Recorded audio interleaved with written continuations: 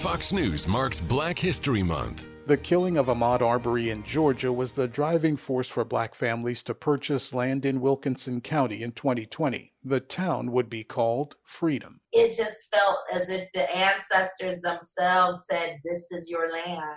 Ashley Scott is vice president of this initiative. She told WMAZ in Macon they got tired of the violence they saw against African Americans seeking a sanctuary. In the midst of protests, in the midst of pandemics, you can literally go out to this vast land and get your mind freed up. Eventually, families will live and businesses will thrive there. Initiative leader Renee Walters says what surprised her. It's not as hard as you think it is to get your friends together and build. The land is about 500 acres. The families envision working farms as part of their new self-sufficient home.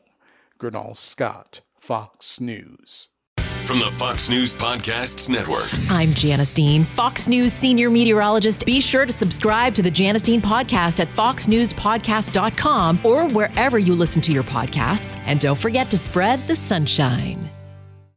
Listen to Fox News podcast shows ad-free on Fox News Podcast Plus, on Apple Podcast, Amazon Music with your Prime membership, or follow wherever you get your podcasts.